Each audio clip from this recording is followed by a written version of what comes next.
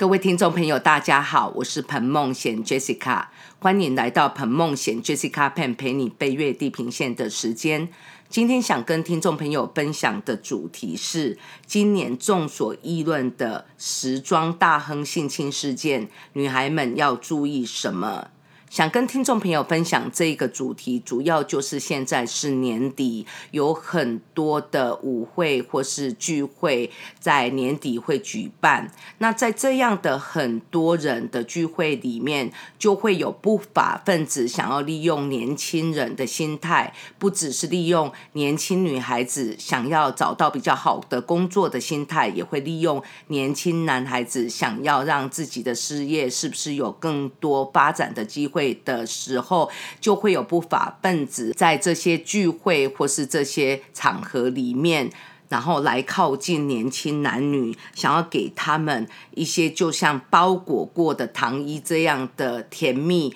所以这也就是说，很多的场合里面就会出现危险。那我们就以今年加拿大一个性侵事件爆发，那这个性侵事件不是今年开始的，其实这样断断续续很多人的举发已经是20年了。那更让人家觉得有点惊讶的是，这一个时装大亨是一位目前80岁的很有名的时装大亨。那他呢，在服装界是非常有名的设计师，那在平常的时候，他其实就已经是成为时装界的焦点。其实这样的性侵害跟性骚扰不只发生在服装界，也发生在职场，更是发生在社会上各个不同的角落。那这个加拿大设计师彼得呢，我就把他是称为彼得就好。在这里呢，他性侵的丑闻在今年爆发出来，可是他这个丑闻里面是其实举报的人在过去的20年内有非常非常多的女性。那我们都知道时装界是一个很光鲜亮丽的一个行业，那虽然呢服装的制作是很辛苦，跟服装的设计跟服装的销售等等，这里面都有很高深的学问，但是很可惜的是，这名设计师他本来是从很有创意专心工作，但是不知道是什么样的个人因素，就变成从20年前到现在就有很多的女孩被他性侵。那这样的性侵事件不是只有简单的说是有关工作方面，是说像是年轻女孩子希望到服装业成为模特儿，或是在服装业有一个工作的机会。因为这个性侵事件之所以会演变成讨论的那么大的一个议题，就是原来一个性侵事件的后面牵扯的是很多有关毒品问题、性交易，甚至人口贩卖的问题。那这样的情况就让这一个案子就显得更加错综复杂。那这种情形，女孩甚至是包括男孩，因为这个时代男孩女孩在找工作里面其实都会遇到性侵事件，不是说只有女孩子才会遇到。那这种情况呢，在找工作或是在工作已经在里面投入的时候，如果工作场合有这种问题，那也许这个事件呢，就可以让年轻人更加知道要怎么样保护自己。因为这一个彼得，我就以他的名字来讲，那不讲他的姓氏。那他这个设计师彼得呢，他设计的服装品牌，其实呢，在1970年代，在50年前就已经是很盛行了，40几年前到50年就蛮盛行了。那80年代到90年代，甚至成为全球最大的女装连锁品牌之一。但是在20年前，它这样子，因为随着世界各国很多的服装业的兴起，那它的服装品牌就有点慢慢的走下坡。那所以在20年前呢，他事业就慢慢的从过往的兴盛走下坡。那这种情形对于一个拥有那么大的服装帝国的人，在2016年就算那个时候来统计，那他的资产值还是高达9亿美元，约是新台币270亿那么多。那其实这样说他走下坡还有台币大概270亿左右，这实在是还是非常非常的富有。那所以他在20年前就开始行径有一点不太一样，他开始喜欢炫富，那出席在很多的大场合，那他身边总是不乏有很多新的女朋友，那更是加拿大各大时尚媒体报道的常客。那这样的人呢，其实他个人我自己在20年前如果以购买服装的话，那他是我首选的设计师里面之一，因为他的服装的价格是中上，又不会是说贵到上班族不能负担，但是呢却也是设计品牌里面的非常好的服装。那在那个时候我非常的喜欢，可是其实我个人也有感觉他的风格有慢慢改变，大概在10几年前我就开始觉得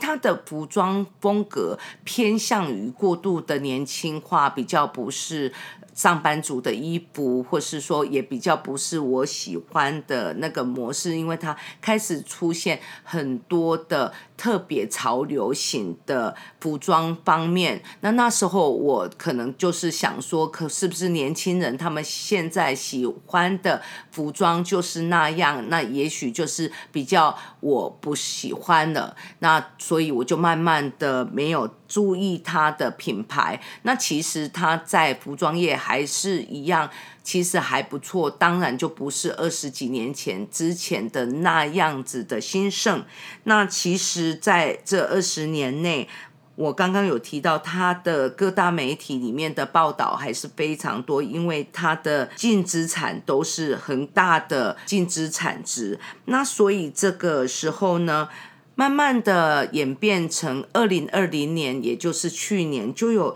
相当多的女性出面指控说，年近80岁的彼得，他在美国跟加拿大就面临了很多被性侵犯案件的诉讼。那这个时候其实非常多的民众会感到很讶异，连我自己都是，因为我刚提到我从20几年前我就是非常喜欢他的服装品牌，到10几年前他的服装品牌的设计有稍微风格的转变，那我当时才比较少购买他的服装，但是偶尔还是会持续的购买。那你可想而知，整个加拿大、美国或是全球有多少人还是持续在购买他的衣服。那这样子的话，对于自己喜欢的服装设计师忽然出现到这么大的性丑闻，而且这是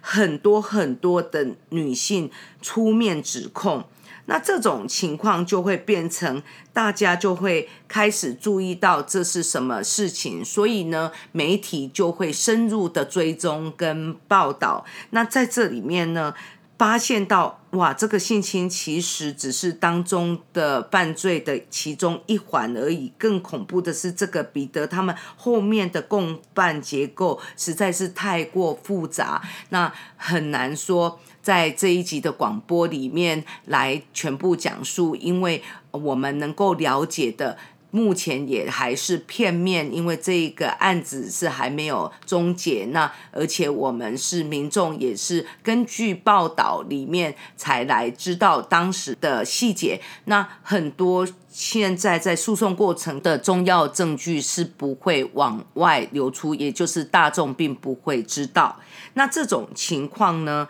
这样的性侵事件在年底这样很多的聚会开始的时候，我们要怎么样让年轻女孩子或是年轻男孩子可以注意保护自己？那其实呢，我们在这样的探讨里面，可以先从几点开始注意，因为这个彼得的性侵包括未成年，这也就是这个事件里面民众比较觉得难以接受的事情，因为未成年是需要社会大众的保护，未成年的心智还没有完全的成熟，那未成年需要成人给予引导。那这个时候呢，如果一个服装业的犯罪包含了这些性侵，甚至很多敲诈勒索、串谋、中介性交易，还有贩卖未成年人，甚至强迫未成年人卖淫，这样的众多罪名，让彼得所犯下的事情跟他们后面整个错综复杂的集团的共同犯罪，让民众真的觉得感到非常的可怕。那这个情形呢，在美国那一边纽约的南区的检察官根据新闻的报道里面，他就是指出呢，彼得这个设计师利用他在时装界的影响力，以模特演出或是商业演出的机会来承诺这些年轻的未成年女孩，那来引诱他们，让他们进入他的集团，或是说让他们接近他。那这种情形呢，就是像我节目刚开始说的，很多的聚会或是这些舞会里面，就会有不法分子在那里观察，然后借机来提出很好的一些工作机会来吸引年轻的男女。那其实呢，天下没有白吃的午餐，这种情况忽然掉下来的馅饼当中，其实是包含着馅饼里面的毒药。那可是年轻男女有时候没有想到那么多，常常就是希望自己有更多的机会，这也就是为什么这样子很多的女孩子，当集团里面的犯罪分子说，那你可以有模特儿演出，你可以有商展演出，那他们就相信。那但这里我要说的是，服装业大部分都是很中规中矩，这也是特例。同样的模特儿界或是这些演出界，也都是很多都是正规正派，但是因为这个不法集团，他们当中有这些贩卖未成年人跟强迫未成年的卖淫，甚至是成年人也是。因为我为什么强调未成年人？因为未成年人是我们认为需要保护的，社会上需要引导他们的。那其实这集团他们的性侵事件，当然一定也是包含成年的男女之间。那所以呢，这种情形的性交易中间，不只是只有性交易，还包含类似皮条客这样的角色，因为这样需要很多的中介才能中介他旗下的女性发生一些性交易。那这样子的投诉让检察官在看到这么多的案例里面，他们发现这些受害者长期的被性侵，不是短期，都是很长期的被性侵，而且根据这检察官他们的描述里面，就是这些强迫卖淫的过程里面还是包含毒品的控制。那这就让人家感觉更可怕，这就很像是利用毒品来操控女性，然后让她不只是卖淫，然后让她更走不出这个集团的控制。那这样的情况，受害人甚至描述他们难以想象的惨痛经历。那在这里我就不多加描述，因为毕竟这个当中的很多受害人，他们的情节跟社会上跟检察官必须要保护他们，所以很多细节也不会在这里提出。可是我们可以根据我们知道的很多的类似这样的性侵的案件里面的，如果是一个集团犯罪当中，就是一定很多这种让人家感觉很可怕的梦魇。那这种情况就是这些女孩子就只等于这个服装业他们里面的人的猎物，讲难听就是这些有钱人，那把这些年轻女孩子当成猎物这样子的打猎，那这种情况呢，就让很多涉世未深的女生那很难逃脱，而且求助无门。为什么说求助无门？当这些女孩子都被一个集团整个控制住的时候，又加上毒品这样的控制，那根本就是没有办法逃离。那这样的情况在他们后来有机会的时候，我相信这些女孩子一定是经过很长的心路历程，因为当他们跟检察官讲这个事情的时候，也就是当这些事情在暴露出来的时候，这个事情很多的案件其实是20年前20几年前，然后甚至慢慢到现在。那在这样持续发生的情况之下，女孩子们根本就没有办法跟权势富贵这样的不对等的阶级然后来对抗。那这种情况呢，也就是造成说这个彼得服装设计师的性侵爆发事件的时候，才发现哇，这些其实这样的共犯组织长期就是把这些服装帝国以这样的非法性交易跟在各个角落来吸引人。那这个情况呢，他们在各地常常会有举办舞会等等，才会有说很多媒体在过往的几十年就会报道彼得旁边都是身边不缺乏他的女朋友，或是不缺乏很多的女性，甚至在聚会的场合都是有非常非常多的女性。那这样的报道，深入报道里面就会知道说，这后面有刚刚提到的那么多错综复杂的社会议题跟可怕的这样的性贩卖的事件。那这种情况之下呢，这样子看似可以一手遮天的黑暗，其实呢，在这个法治的时代，总是会有揭露的时候，有时候不是马上，而是要一段时间，甚至很多年，但是迟早在这法治的时代，就是会揭发出来。这也就是说，这个案件现在大家在今年2021年众所皆知，因为整个北美的媒体全部的报道，那在检察官很努力的查证这样的案件里面呢，就会开始发现这些集团，因为它有强大的金钱，所以他们也会试图说利用更大的这些法律资源，试图要避开自己的刑责。那这个时候这方面呢，我们就目前也不太清楚，因为彼得他们这方面是希望说可以从加拿大引渡到纽约，那这个情况是怎么样的做法，他们的律师团一定是有研究，可是对于民众来讲，这不是他们最在意的部分。民众最在意的部分是要知道，像这样的不法分子最后法官的判决是如何，因为我刚有提到这样的犯罪其实是很错综复杂的。那在这种错综复杂的性交易跟强迫未成年卖淫，还有强迫这些未成年人的性交易，还有中介勒索、敲诈等等，还有毒品，还有很多甚至是成年女性等等，那这样涉入的人就是男女都有，那所以这一定是非常复杂的案例。那这种情况之下，民众呢，年轻女孩子应该，甚至年轻的男孩子应该要如何保护自己？如果是在这样的年底即将到来，有很多的聚会、舞会等等，那对于这样该怎么保护自己？其实很多东西，我相信年轻的男女都知道，可是很奇怪，当年轻的男女置身于那样的场合里面，他就会忘记本来知道要保护自己的事情。其实要保护自己是很简单的，其实重要的场合，这些聚会一定要有伴一起去。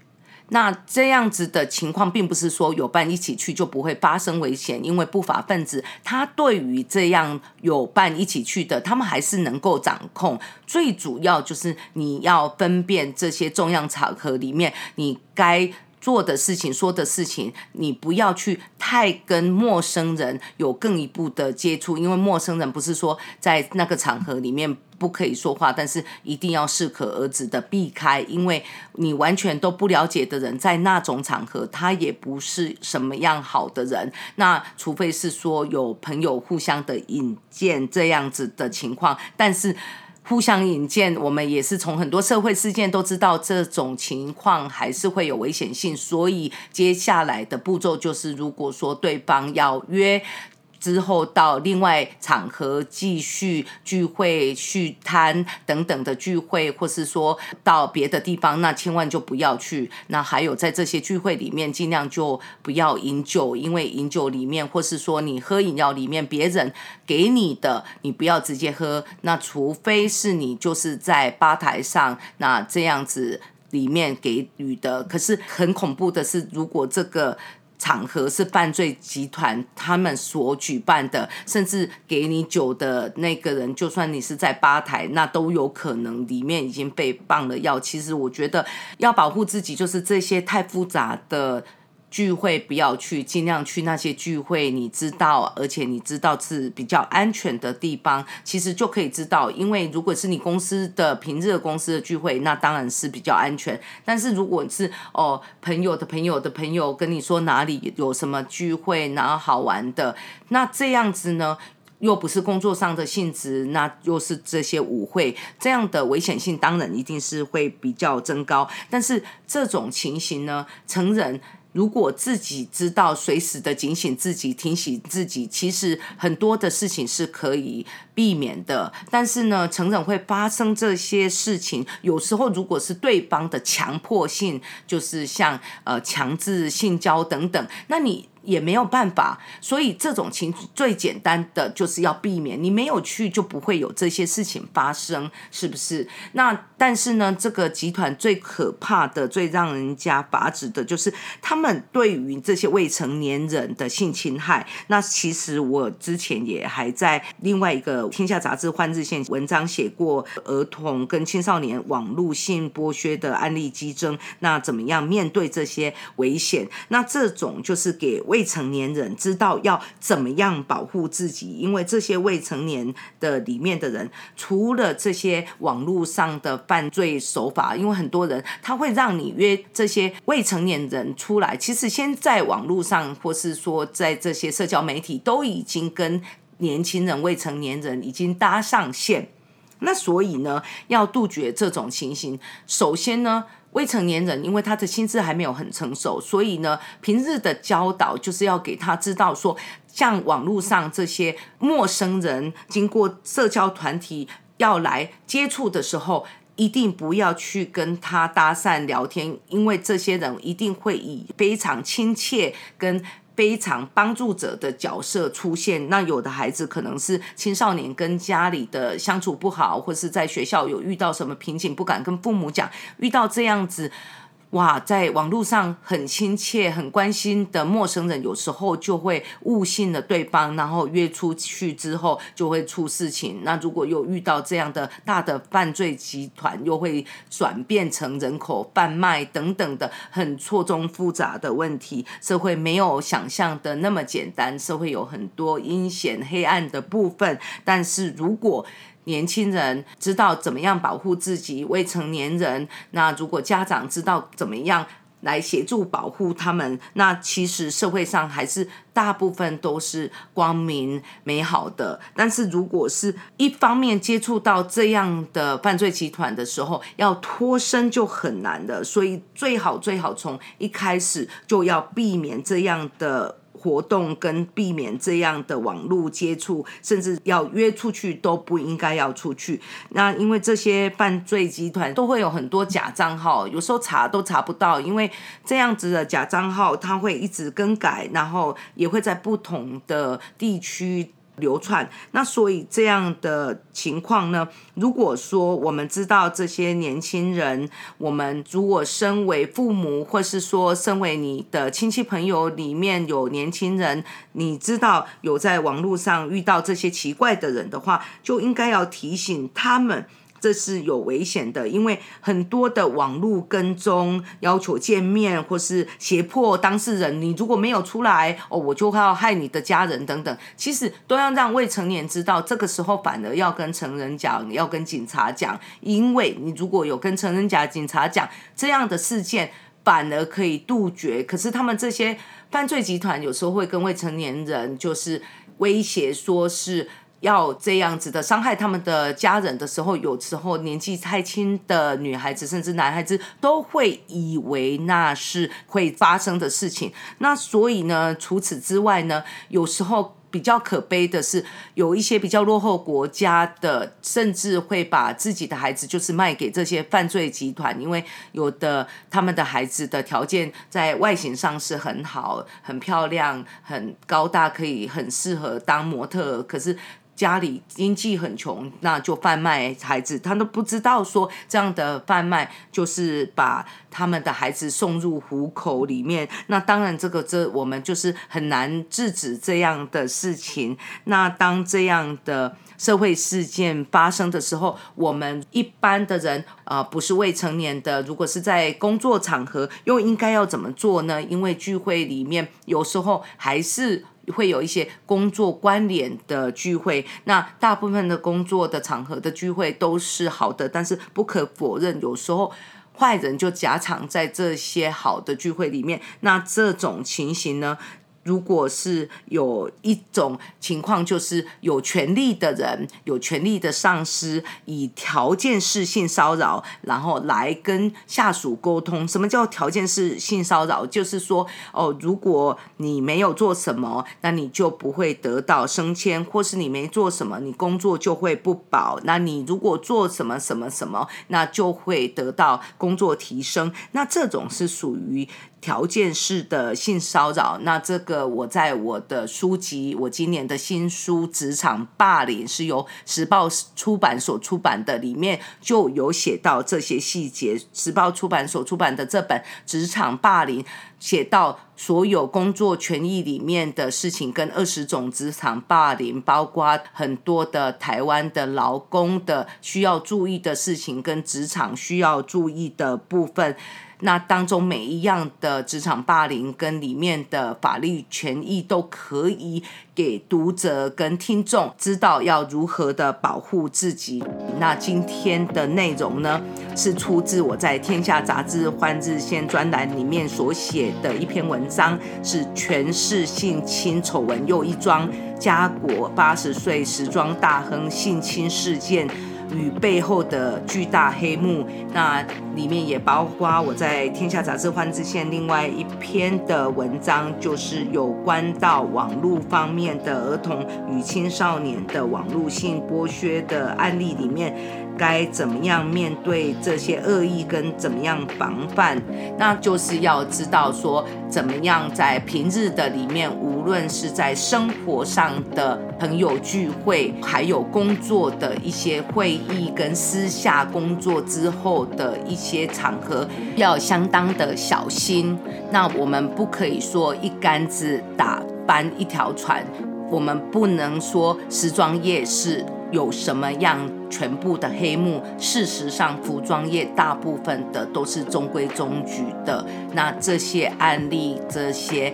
少部分的人，其实各行各业都是一样的，大部分的行业都是中规中矩。那当中当然有害群之马的人会出现，那如果这个害群之马他们所卷入的集团又是特别的复杂、特别大，那当然所衍生出来的社会事件就会特别的复杂。那这个时候呢，就是年轻的女生甚至年轻的男生就要知道如何保护自己。那在节目的尾声，跟听众朋友再次强调一下，这些聚会里面有很多都是非常好的，但是在任何的聚会里面，女孩子甚至男孩子都要保护自己。那非常谢谢听众朋友的收听，期待2个星期天后的早晨与听众朋友空中相会，谢谢各位。